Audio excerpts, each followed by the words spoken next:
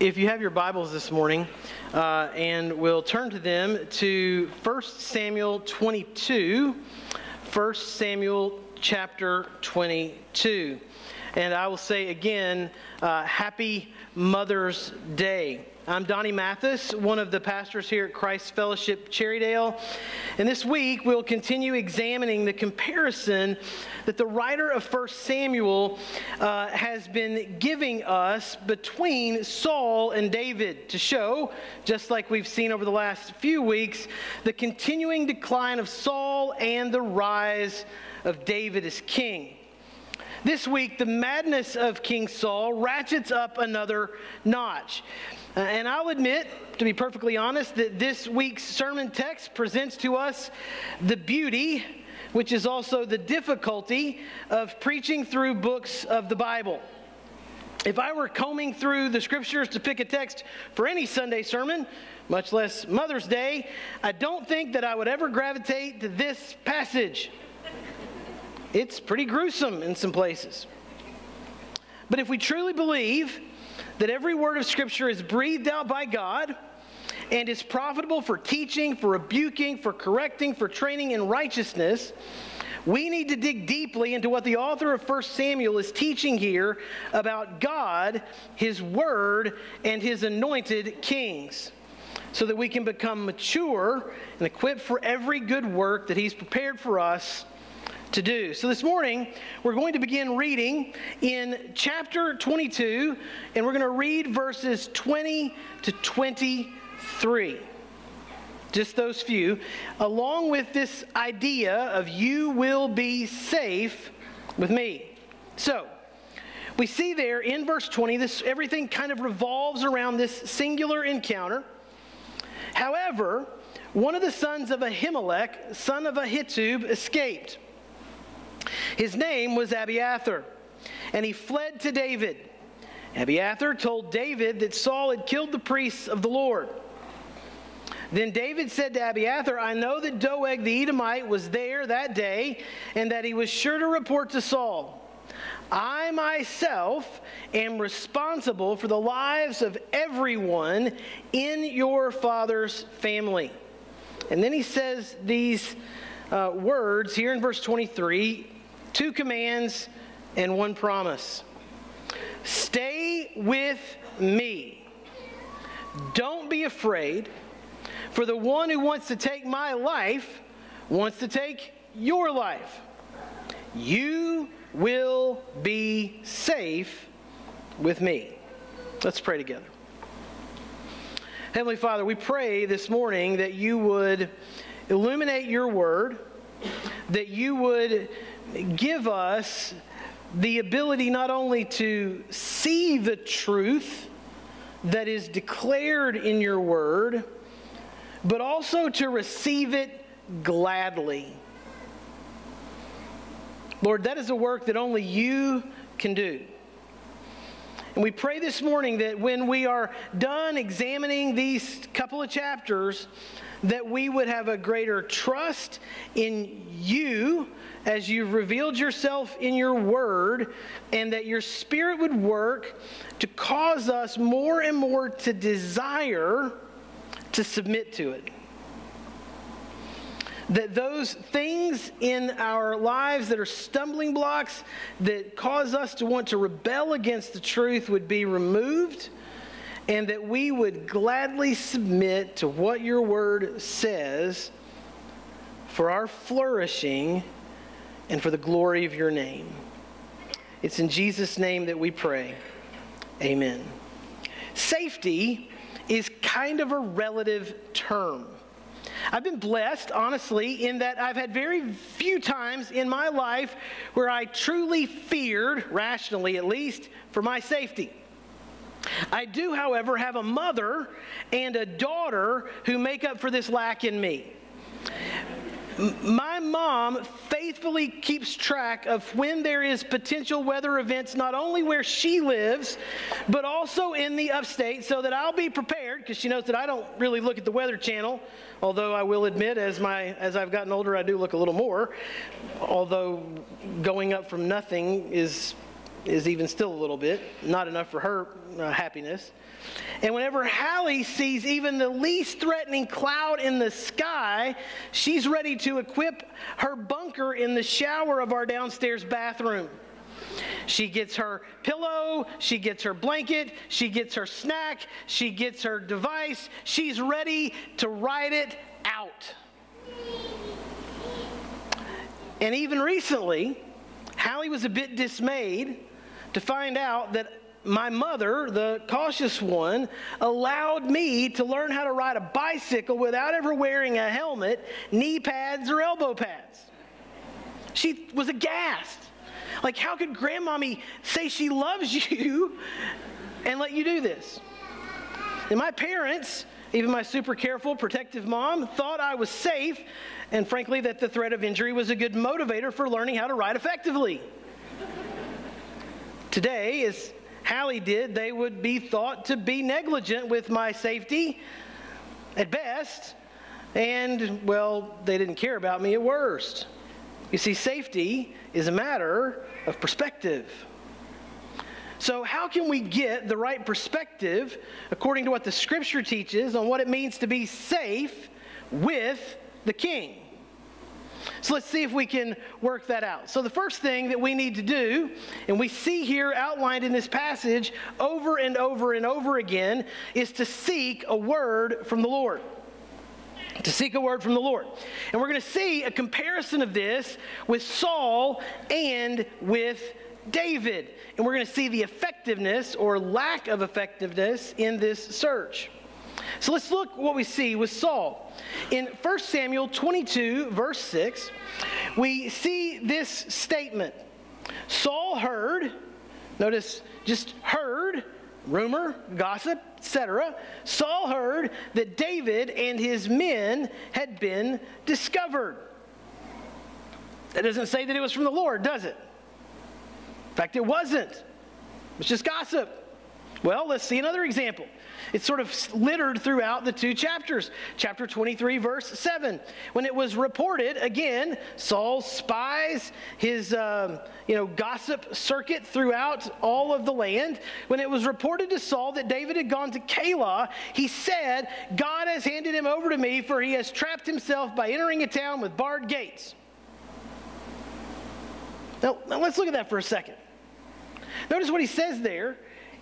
Because his spies have spotted David in this walled city, walled town, on the outskirts of the land, he assumes that it's a work of God. Now, Saul has been hoping for a word from the Lord, and he even goes so far here as to assume that David's entry into this town to protect the town from the Philistines, by the way, what Saul should have been doing, was proving that God was at work to give Saul what he wanted. When actually what was going on was that this action of David was proving that he was acting more like a faithful servant and more like a faithful king than Saul. But Saul is not going to receive a word from the Lord, because God has rejected Saul as king. Now, if you want to see this all unfold, you can go back to chapter 15, where time after time again, we're seeing that God rejects Saul because Saul, who had received the word from the Lord, has rejected the word from the Lord and has disobeyed over and over and over again. You see, all that Saul has at this point is his own assumptions. And we're in big trouble if we're leaning on our own assumptions. Because he wants the outcome that he desires. His desired outcome is the removal of David. And surely this opportunity, David being trapped in the city, and we could use that in quotes, must be God delivering David into his hands. Here's the first thing we need to sort of walk away from in looking at this example of Saul. As we seek a word from the Lord, if the word that we receive from the Lord is always in alignment with what we desire for ourselves, We've quite likely mistaken our voice for his voice. Now, there are times when our heart is aligned with God and we study his word and we are digging into his word, and the truth that God reveals from his word aligns with our desires, and we can move forward in great confidence. But we need to be really very, very careful when things align so quickly. That's why we need good counselors. We're going to see this playing out in David's life, that there are counselors who can ask hard questions of David, but as we will see unfolding in this narrative, Saul won't listen to anybody. We need each other to know for sure, are you really hearing from the Lord, or are you just hearing what you want to hear? So let's look at the example of David.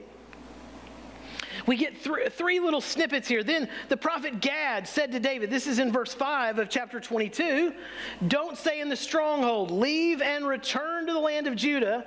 So David left and went to the forest of Hereth. Now, to give a little context of what we are jumping in here in verse 5, in the first 4 verses of chapter 22, David, who's been running for his life time after time, and you remember last week Saul has some really bad spear aim, even though he continues to carry it around everywhere he goes. David has now found a little bit of safety for his family and the band of malcontents, frankly, that have gathered with him. There are about 400 of them, kind of underlying the sort of difficulty and trouble of Saul's leadership. You've got the desperate, the debtors, and the discontented, all gathered together in Moab. Now, we're not really sure why it is that they've gone to Moab. Maybe because of the common courtesy that was given to the rivals of their enemies. You know, the kind of the enemy of my enemy is my friend kind of situation. This sort of loose confederation, because David is a one who is aspiring to the throne of Israel. Then they're going to give him a little bit of help because, you know, right now they don't like Saul too much, and eventually they're not going to like David. Or maybe it was because his great-grandmama, Ruth, was from Moab. And David's family had gone to Moab before during a famine, and they had come back to the land after the famine was over, and many of his family had died. He's safe. He's secure. He's got the Moabites at his back. But he hears a word from the Lord. We don't know for sure if it was a word he wanted to hear or a word he didn't want to hear. But Gad, the prophet, says, you got to go back to Judah. You can't hang out down here. You got to go back to Judah. That's where God wants you to be. Now, God's leading is leading him to a place of safety, but maybe not safety defined in exactly the way we would like. Maybe not the kind of security that David would have hoped for after running for so long. But he goes. All right, let's see another example of this. In chapter 23, verses 1 through 4, it was reported to David, look, the Philistines are fighting against Keilah and raiding the threshing floor. So David inquired of the Lord. Notice he's not going to just go headlong into battle. He's not the king yet. He's not going to go attack the Philistines with his 4, even maybe at this point 600 malcontents. He's going to wait to hear from the Lord. Should I launch an attack against these Philistines? The Lord answered David, launch an attack against the Philistines and rescue Keilah. Now, David's got this word from the Lord. God has spoken. God has given this indication of what it is that he's supposed to do. Launch the attack. David goes and tells his men, let's go and launch the attack. But notice what David's men say. Hold on a minute here. You can kind of expect it. This is not a finely tuned army. This is a group of malcontents. But David's men said to him, look, hold on. We're afraid here in Judah. You've already brought us back. I mean, we were real good and safe down in Moab. You've already brought us back here to Judah. We're already a little unsafe and on the run again. Why in the world would you want to reveal where we are, go to this place, fight this battle? We might lose. Are you sure this is a word from the Lord or what you want to do? He entertains it. He doesn't lose his cool. He doesn't throw a spear at anybody. He doesn't do anything but go and inquire again of the Lord.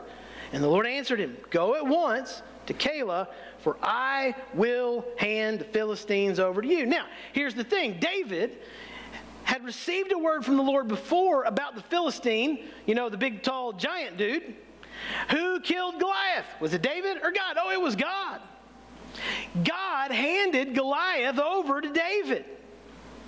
David had this hope in a future revealing of God's grace because he had received God's grace in the past.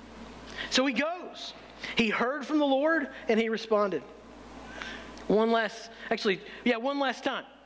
Chapter 23, verses 9 through 11. When David learned that Saul was plotting evil against him, he was going to come and attack him, he said to the priest Abiathar, bring the ephod.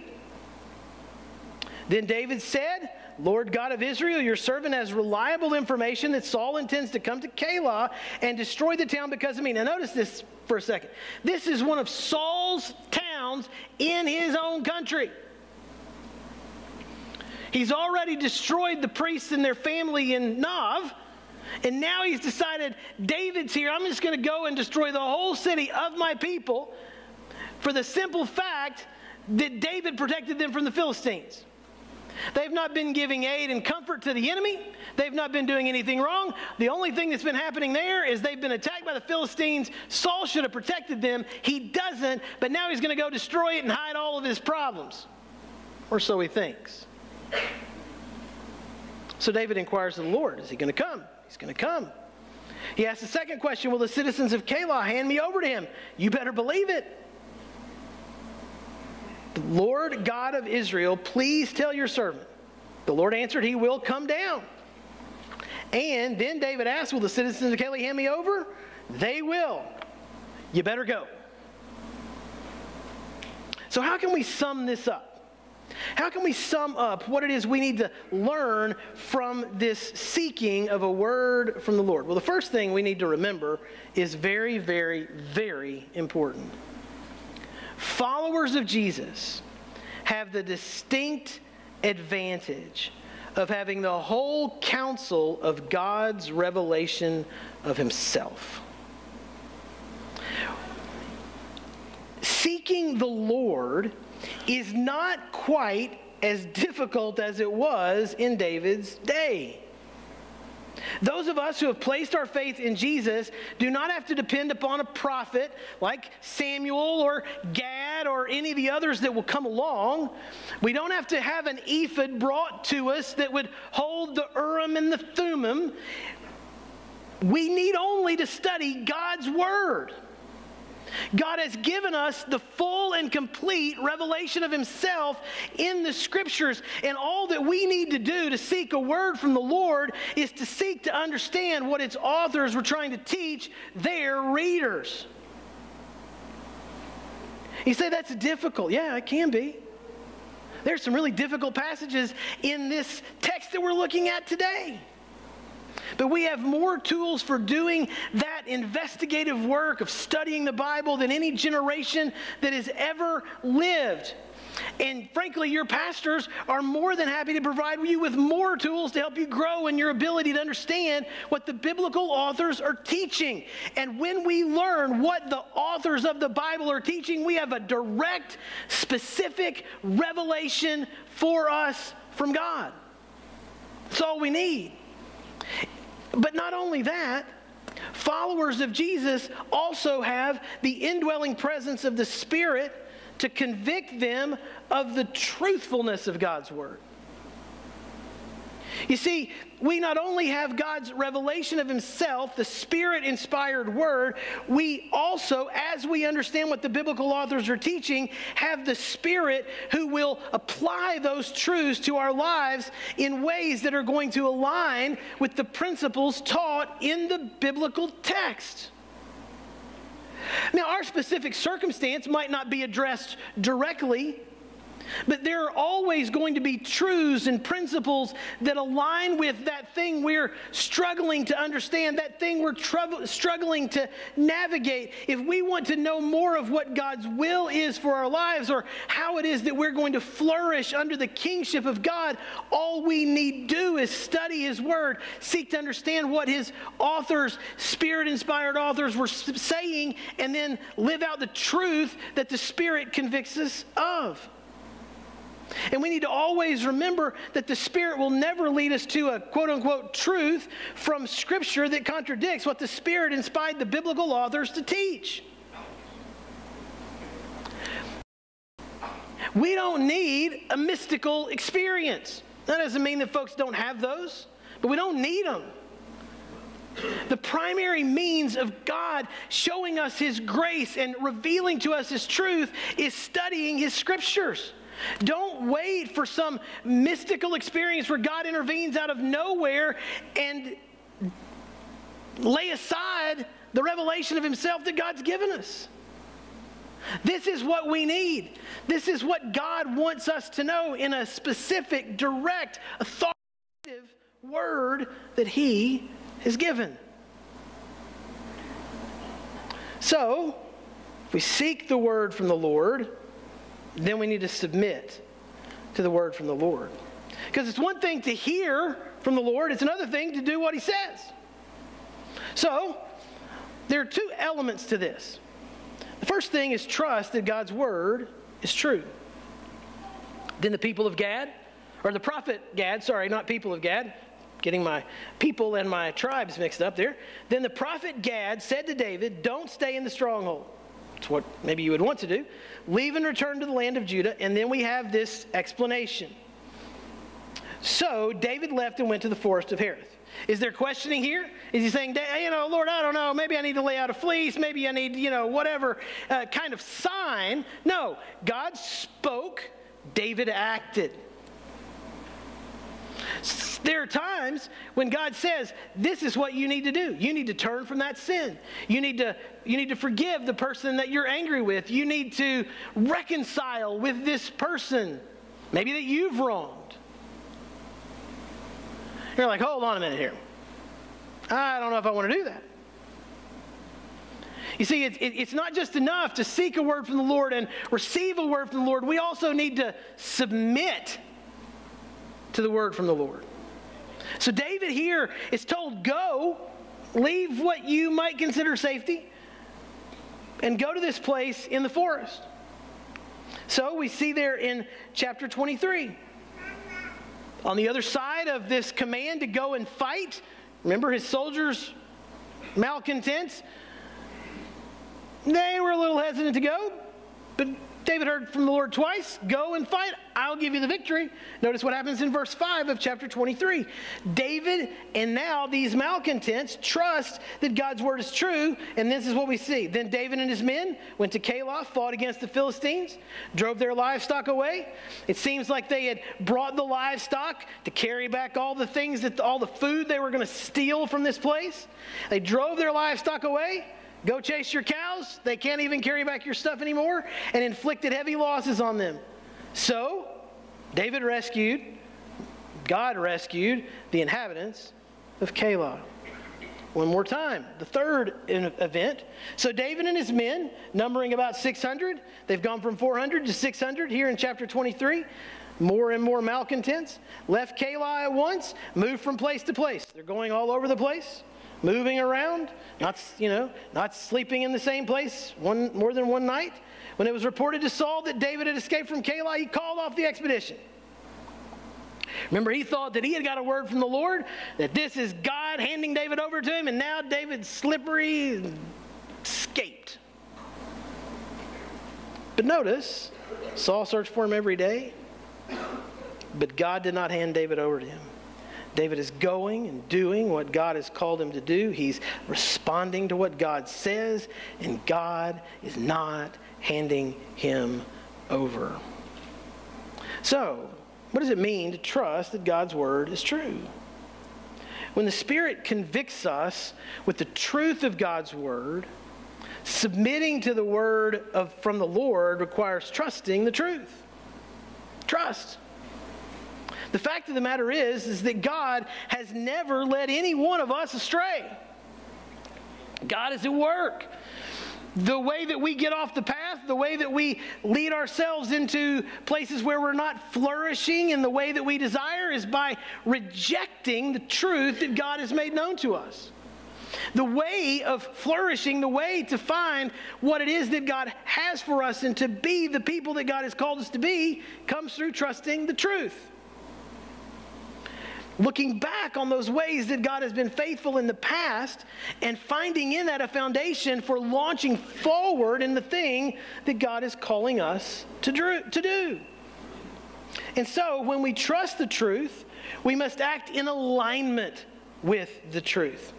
So we receive the word from the Lord, we recognize the truth, we trust the truth, then we act on the truth.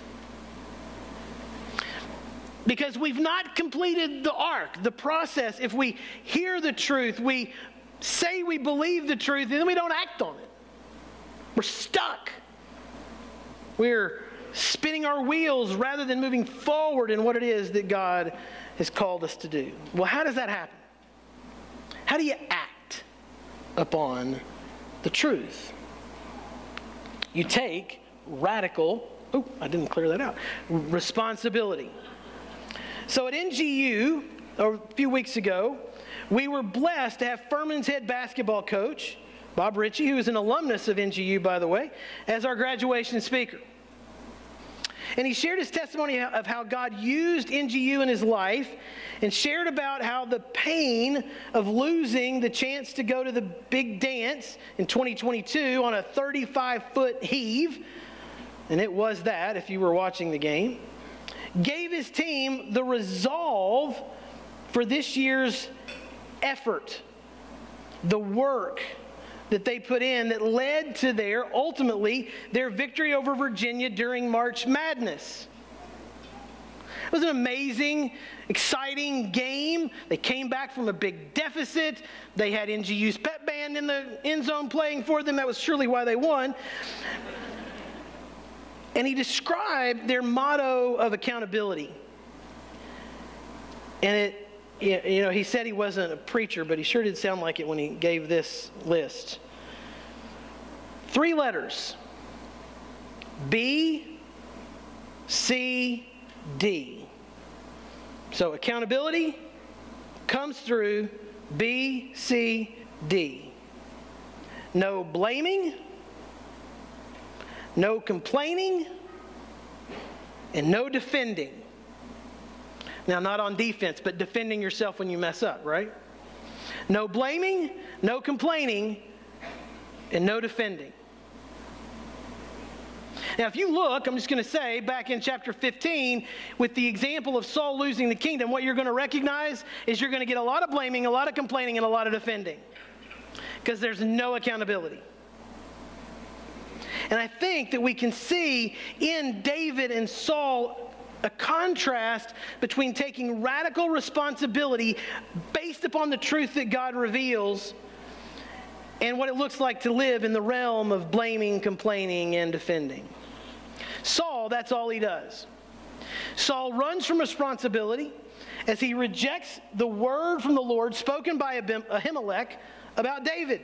You know, we don't have time to read it, but in chapter 22, Ahimelech, before he gets slaughtered, is going to talk about way after way after way that David is a faithful servant of Saul. And in being a faithful servant of Saul, continues to be a faithful servant of God. So why wouldn't he help him? He's not trying to undermine Saul. Saul's just lost his ever-loving mind. But Saul doesn't want to take responsibility for what he's lost and how God has rejected him as king. So Saul runs from responsibility. He doesn't go down and rescue this city from the Philistines. Saul runs from responsibility as he rejects his need and duty to save his people, and he rejects Jonathan's trust in the word from the Lord about David's kingship. He's mad and angry about the fact that Jonathan has a covenant with David, and he doesn't trust even his son. Notice what we see there in chapter 22, verses 7 and 8. Saul said to his servants, listen, men of Benjamin. Notice he thinks that in this court, surrounded by, yes, men, it seems, only people from his tribe, is Jesse's son going to give you all the fields and vineyards like I've done? Essentially, is he going to pay you off like I have? Just tell me what I want to hear? Do you think he'll make all of you commanders of thousands, commanders of hundreds? No, he's going to kill you. No, that's not who he is, because he's a faithful king, not like you. And he goes on, notice the complaining. That's why all of you have conspired against me. Nobody tells me when my own son makes a covenant with Jesse's son. None of you cares about me or tells me about that my son has stirred up my own servant to wait in ambush for me, which, by the way, he's not. We'll learn about that in chapter 24, as is the case today. Saul plays the blame, complain, and defend game. He claims to have acted in alignment with God's word, which is a big fat lie, and defends himself by blaming his soldiers for not killing the cattle in chapter 15. And he blames God even because, we just wanted to worship you. Well, not the way God said. Blaming, complaining, defending. Let's look at David's radical responsibility. We read about it at the beginning. Notice what happens. Abiathar told David that Saul had killed the priests of the Lord. Then David said to Abiathar, I knew that Doeg the Edomite was there. I knew it. And that he was sure to report to Saul. I should have known better. Does he blame? Does he complain? Does he defend? No. I should have known better. You see, David could have blamed the death of Abiathar's family on the madness of King Saul, because certainly he's evil and mad, or on the evil heart of Doeg. He could have complained about the fact that Abiathar had come to him while he himself was on the run. He could have defended himself by claiming that no one could have known that going to the priest would lead to this tragic outcome. Or he could have even taken the stance that this event was just a fulfillment of God's judgment on the house of Eli. There are all kinds of avenues of blaming and complaining and defending that David could have taken, but he doesn't do any of that. He takes responsibility in the way that a true king should. So what does he say? 2 commands and a promise. Stay with me. Don't be afraid. You will be safe with me. In a manner that foreshadows the perfect work accomplished through the death and resurrection of the ultimate king from David's family line, David invites Abiathar into his family, provides him with protection from the attack of an enemy who wants him dead, and gives him hope for the future. You see, that's exactly what the true and final king from David's line offers to any and everyone who will repent and believe in him as king. You see, over and over and over again, we've already seen, and we're going to see in the future, that David is a picture of a faithful king, this man after God's own heart, certainly flawed, and he's going to fail in just horrifying ways. But he's pointing to the great king, the perfect king, the eternal king, who will secure for his people a kingdom that will never end. And when we are aligned with that king, we will be safe. He is with us. Those were his departing words. His last words were, I will be with you always.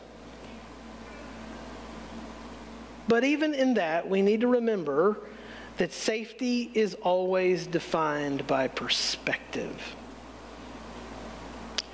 Most, if not all, would have thought that it was ludicrous to believe that Jesus was safe when he was dying for sinners on the cross. But he was safe. He was protected by God. He was fulfilling the plan of God. He had sought a word from the Lord. Think about in the garden how he sought this word, not my will, but your will be done. But he was safe because he sought a word from the Lord. He submitted to the word from the Lord. That did not mean that the road was going to be easy or painless. It mean that no ultimate harm would come to him or those who believe in him. You see, those who believe in him, their lives are hidden with Christ in God. So Jesus can be speaking the truth when he says to his disciples at the end of his life that some of his followers will be killed for their faith in him, but not a hair on their heads will perish.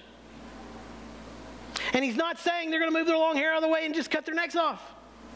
He's saying you cannot be touched by the enemy because death no longer will have a hold on those who belong to me. And if death doesn't win, then we're always safe. You see, the return of the King is getting nearer. Our final resurrection with each day that passes is one day closer. But so's the judgment that comes with the return of the King.